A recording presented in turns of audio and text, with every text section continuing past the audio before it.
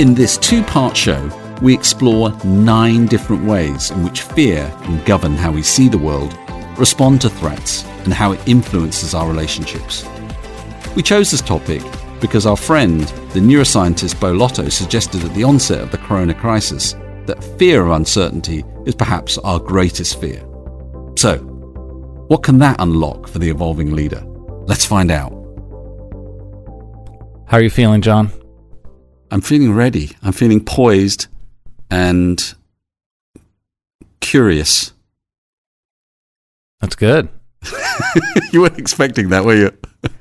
No, I wasn't. It's the opposite of what I'm feeling. Well, I'm always curious, but I'm not feeling so poised. I'm feeling tired. My kids are doing online schooling for the whole semester, at least. And so every 10 minutes or so, I'm being summoned upstairs to deal with Zoom calls that aren't working, or they can't print, or their computer just isn't functioning somehow. And it's like up and down and up and down, and it's exhausting. And it's only been 3 days.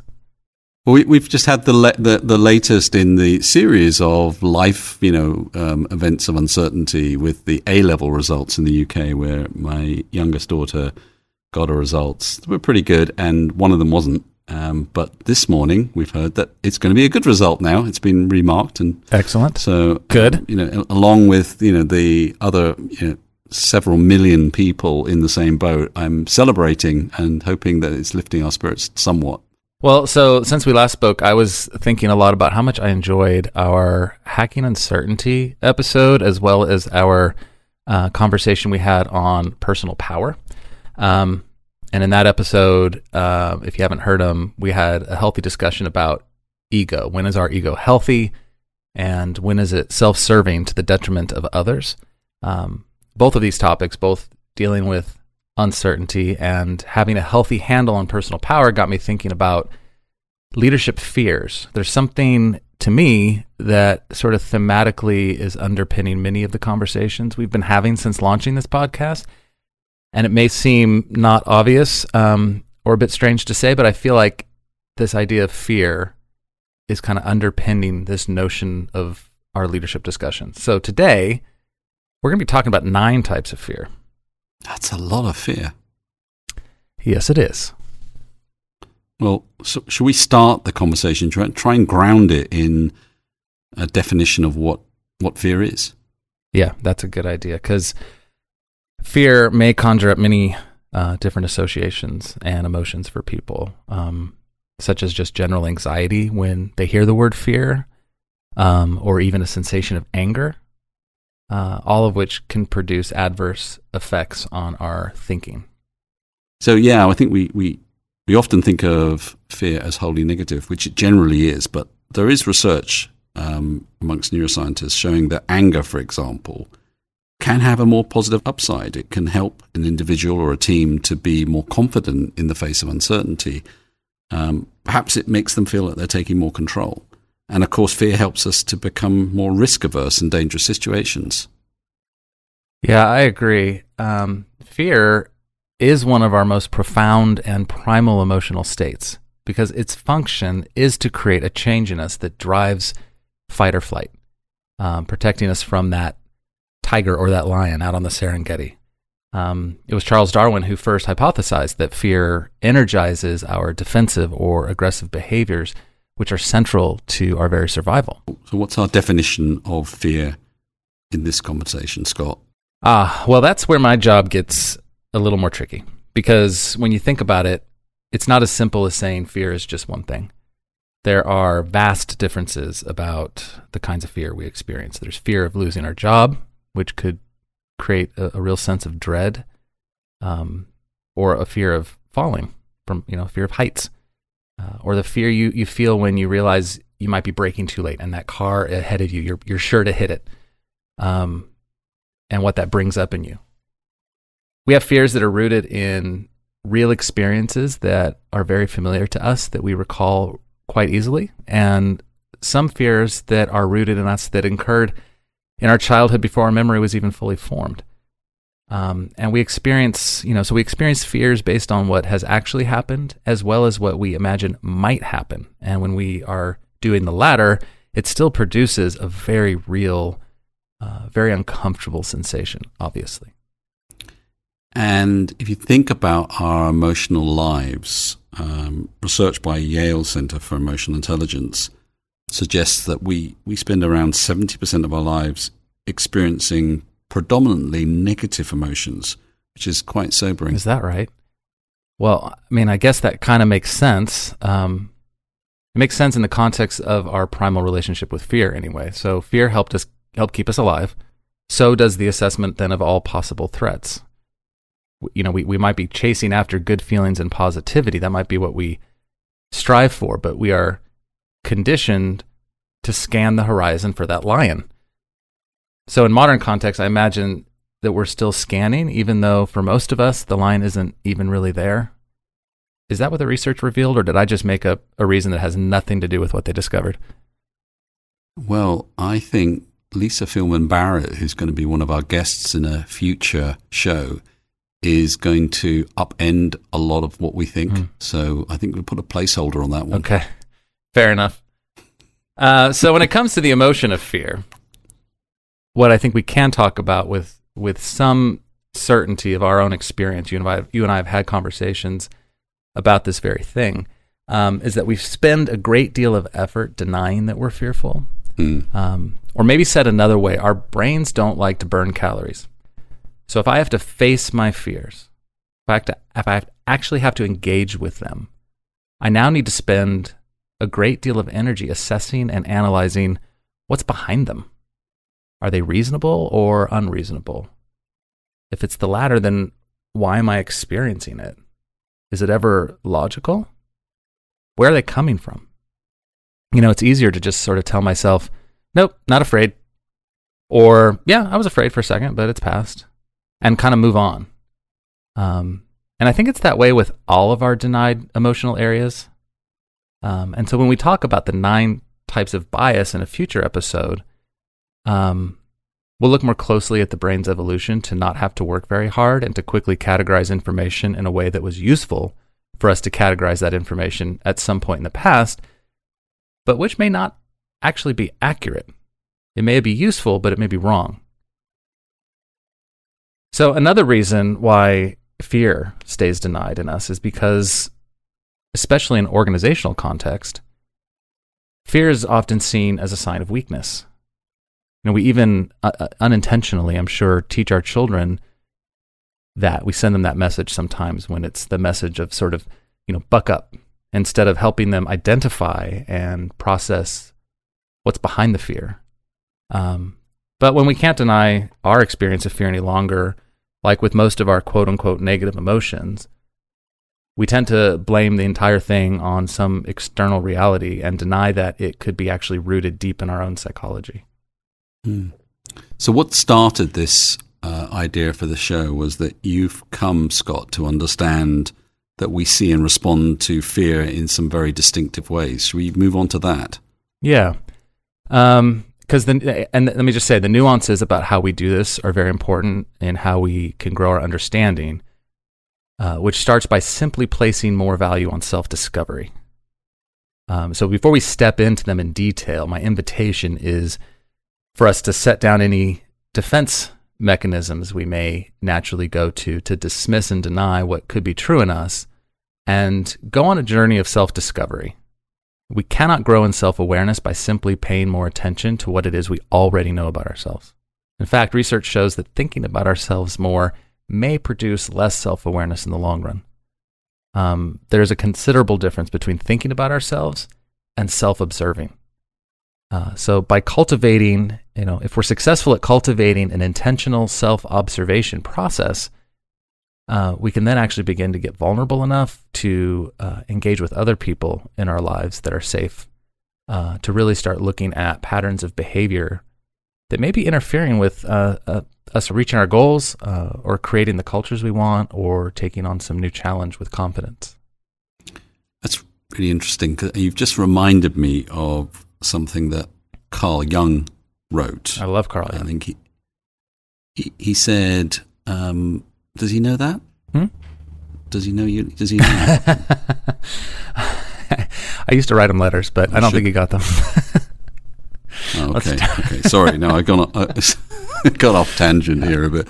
But he said, until you make the unconscious conscious, it'll direct your life and you will call it fate. So I think as we continue to talk about radical self-awareness as this cornerstone for the evolving leader, we need to connect to that whole truth that ourselves, which includes the things that we fear, so that we can begin to recognize how those unconscious dimensions of fear are impacting our lives, and particularly those who we lead. And what you just said is so important and on point for this conversation, because if we're really honest, most of the time we're running on autopilot, right? Going back to the brain's desire to conserve calories. And we sort of just try to automate and navigate without having to expend too much conscious thought in most areas. And there's a reason for that. And that's not what this episode is meant to be. But I think starting from that place that we, acknowledging that, a lot of the time I'm running on autopilot is a great place to start.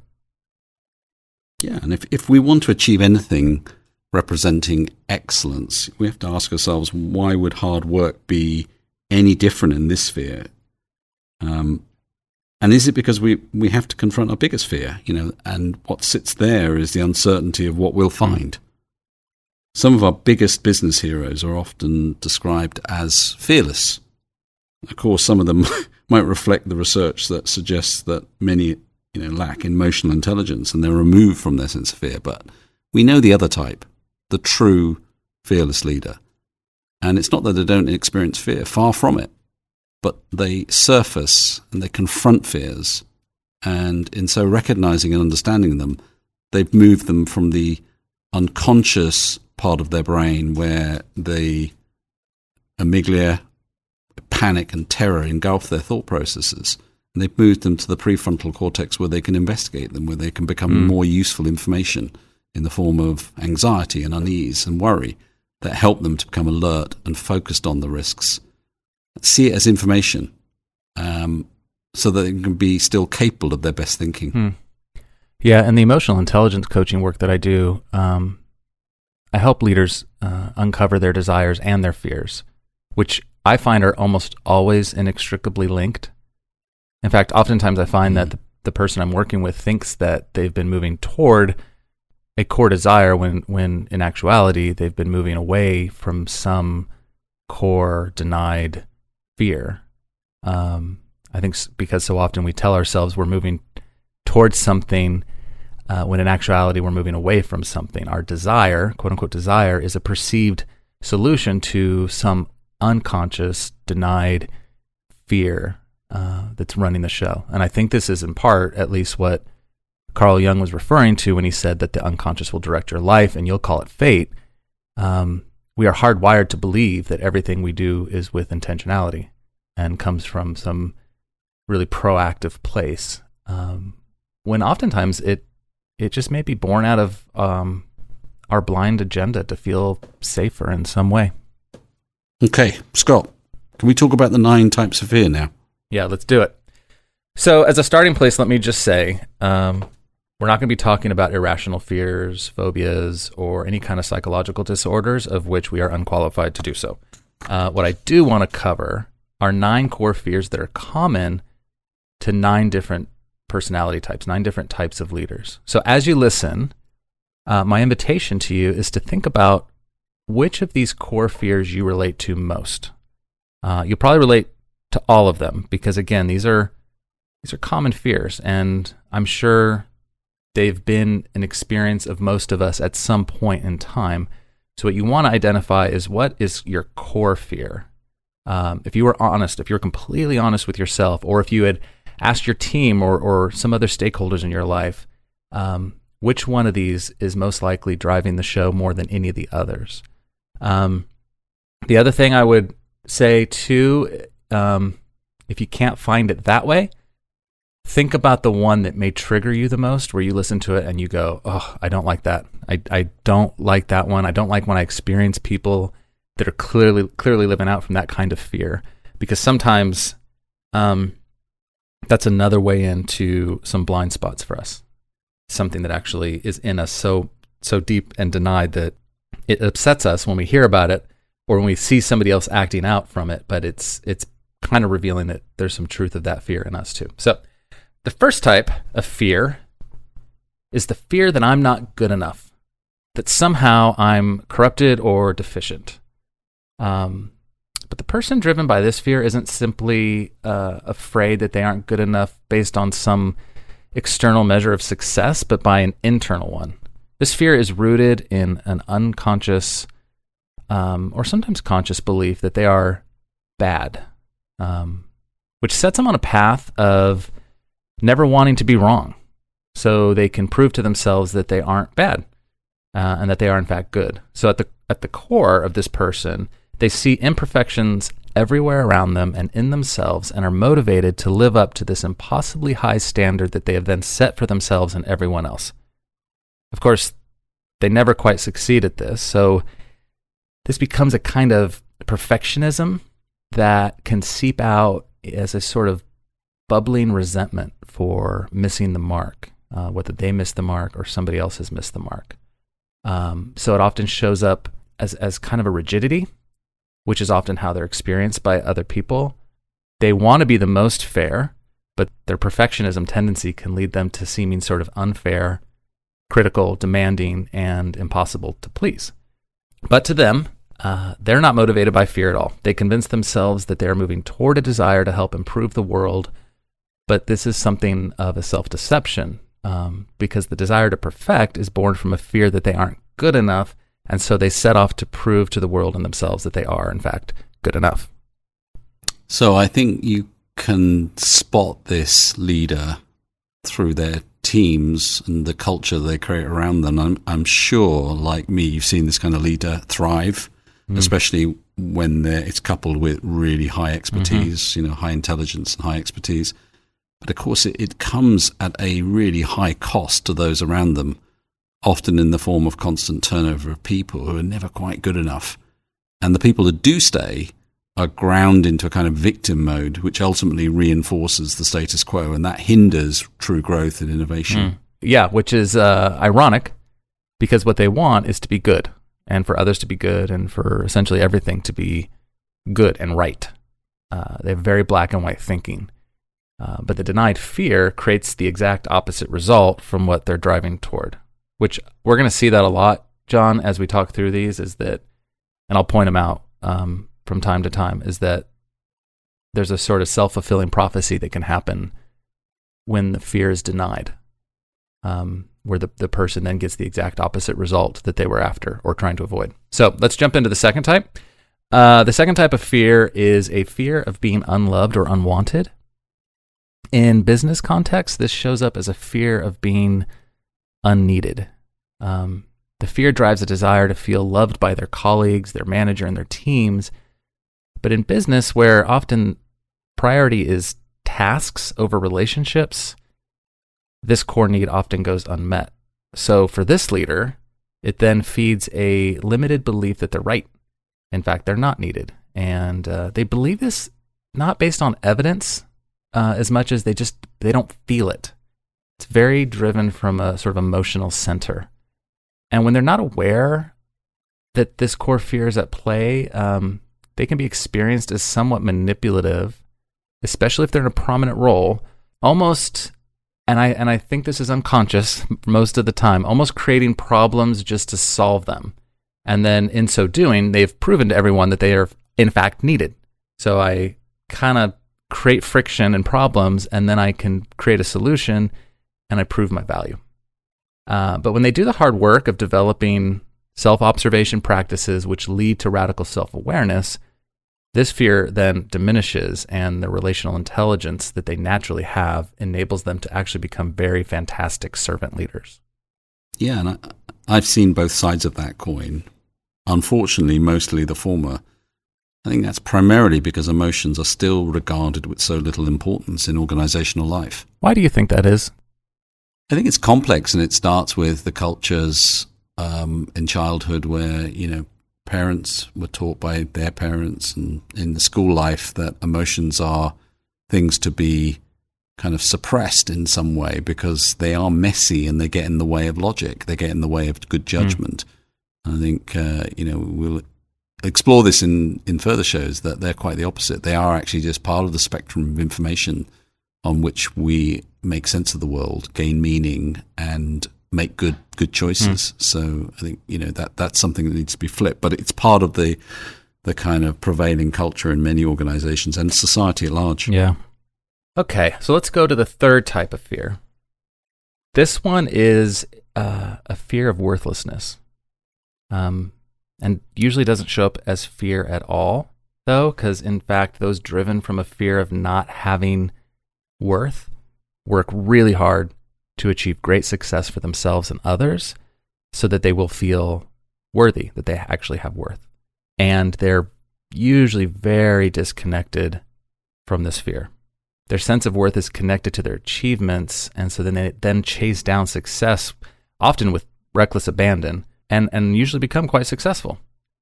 But because that fear of worthlessness is always right below the surface, they tend to never be satisfied with their most recent accomplishment. The thing with this type of core fear is that businesses recognize and reward accomplishment, of course.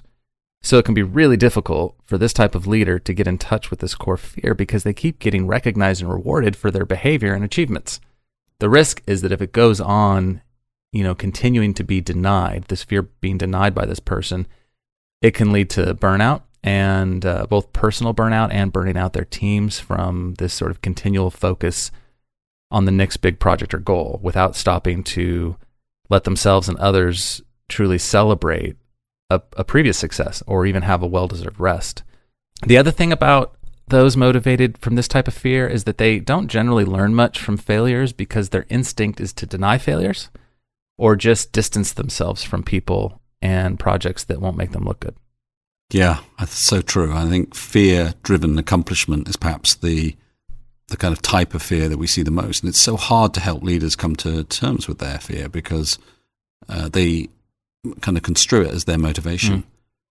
And I think the key for them is to understand how it's their core sense of value or worth that's coming under threat in the situations that you described. And when that's triggered, and if they can start to become more connected with that, why does that feel true to them? That becomes then a kind of deeply experienced truth that will ultimately help them to make the distinction between the fear and their motivation and goals. I agree. And I think for them to stop and just frequently ask themselves, who am I and what do I want? It can kind of help illuminate the difference for them between, positive goals driven from a healthy place and sort of fear-driven accomplishments. Because often the goals they're after are so intertwined with the denied fear. It's the sort of fuel in their engine that they don't know when they're producing for the good of others in the organization or when they're simply performing for applause. So that you'll admire them and make them feel worthy. So shall I jump to the fourth one? Please. All right. So this is a complex one, just like the people in this category. This core fear is both a fear of not fitting in as well as a fear of being ordinary. So essentially we're calling this the fear of having no identity or personal significance. So these folks in the business place and in much of their lives really feel like they're kind of on the outside looking in. They may succumb to a sense of imposter syndrome in day-to-day roles or prominent roles because they fear they either don't belong or fear that they've sold out their authentic self by taking a role that feels too ordinary or too quote-unquote corporate. However, instead of working harder to adapt to the culture and moving past that sort of inauthentic feeling or that imposter syndrome, they're more likely to pursue being the most unique person in every room. They are often the most creative people in your business because they are driven toward authenticity and to discover, what is unique and true, whether that's behind a product or a strategy, customer experience, what have you. However, underneath it all is a fear of being less than. This can lead to emotional volatility when they're not doing the hard work of self-development, which can cause problems for their teams who may get confused about which priorities matter or what the priorities even are, because messages from this leader can change with their emotional tides. which are all rooted in the fear of being anything less than completely genuine, completely authentic. I think that question that you posed in the previous fear about who am I and what I want is so important for this type of individual, because repeatedly in our research, when we ask teams, what do you want from your leader? In the top 5 responses is always consistency and knowability. We want the people on whom we depend to be knowable because we crave safety around them. And the unpredictable leader, who might be incredibly creative, sparks some of our deepest fears because we don't know how to be around them. Which again, John, like the patterns we are seeing with all types of these core fears, the fear itself generates a self-fulfilling prophecy, often creating the exact result that the individual was afraid would happen.